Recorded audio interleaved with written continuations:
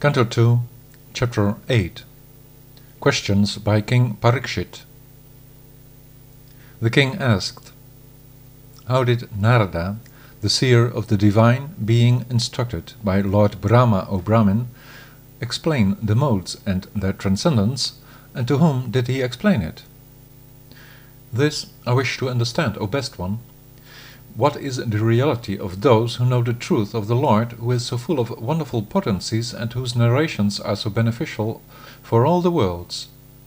Please continue speaking, O you of great fortune, so that I, with my mind focused on the soul of the complete, Sri Krishna, freed from material attachment, may relinquish my conditioned body.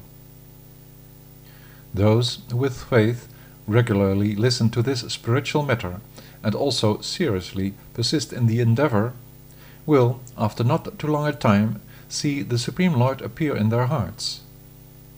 When one thus, through one's ears, receives the sounds of the Bhagavatam, the lotus flower of one's loving relationship with Krishna will wash away all impurities, the same way the autumnal rain cleanses the water of the pools. A person whose heart was cleansed will, being liberated from all miseries in life, never give up the shelter of Krishna's feet, just like a traveler never will give up his home. Can you, from your self-knowledge, tell me whether the living being itself, not being material, O Brahmin, takes up a material body accidentally, or whether it does so because of some reason?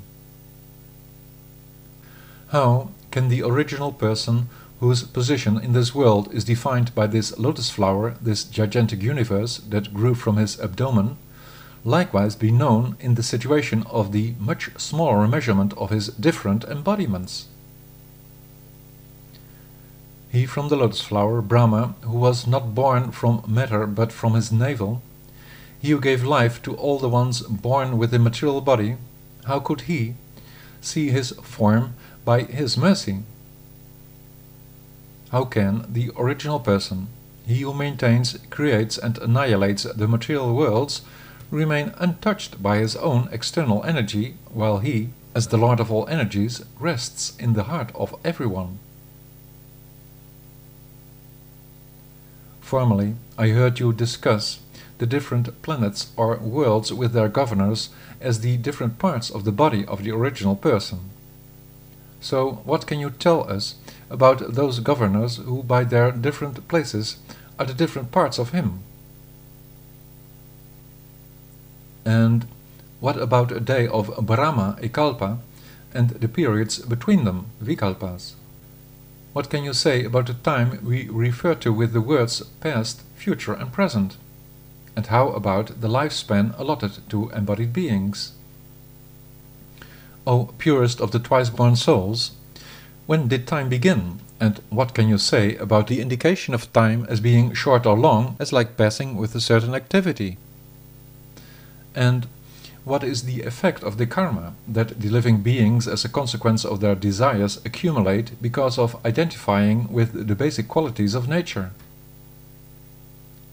Please describe to us how the earth, the lower regions, the four quarters of heaven, the sky, the planets and the stars, the hills, the rivers, the seas and the islands, and their inhabitants have appeared. What is the extent and measure of the outer space universe and the inner space, and what are their divisions? And what is the character and action of the great souls, and, please, describe the vocations and age groups of society. What are the different ages? How long do they take, and what is their nature? And which incarnation of the Lord performs what kind of wonderful activities in each and every age? What is the dharma of human society at large, and what are the specific duties of the different trades and the saintly ruling class? And what are the obligations towards people in distress? How many elements are there in creation? What are their characteristics, and how do they react? What are the rules and regulations for the devotional service to the original person, and for relating to the inner self in the culture of yoga?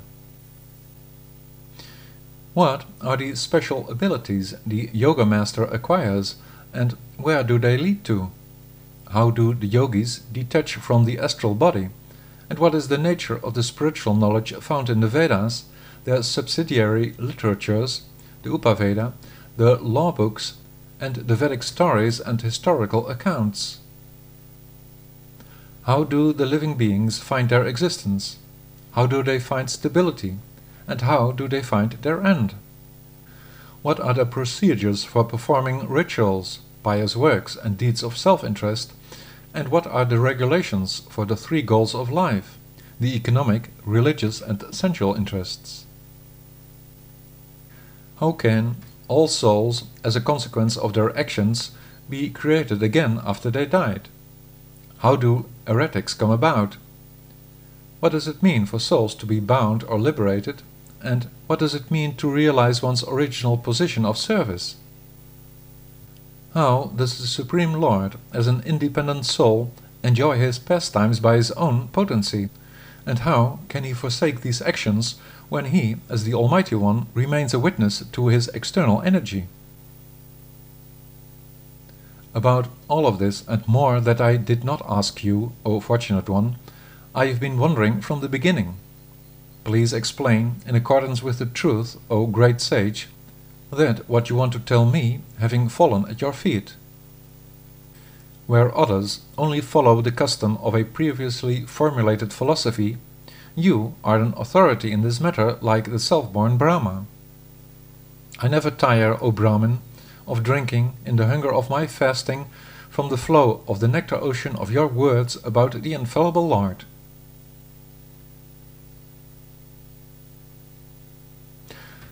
Sutta Goswami said, He, Shukadeva, thus in that assembly with questions like these being asked by the king about topics concerning the highest truth, was, as the instrument of the Creator, very pleased with this servant of Vishnu.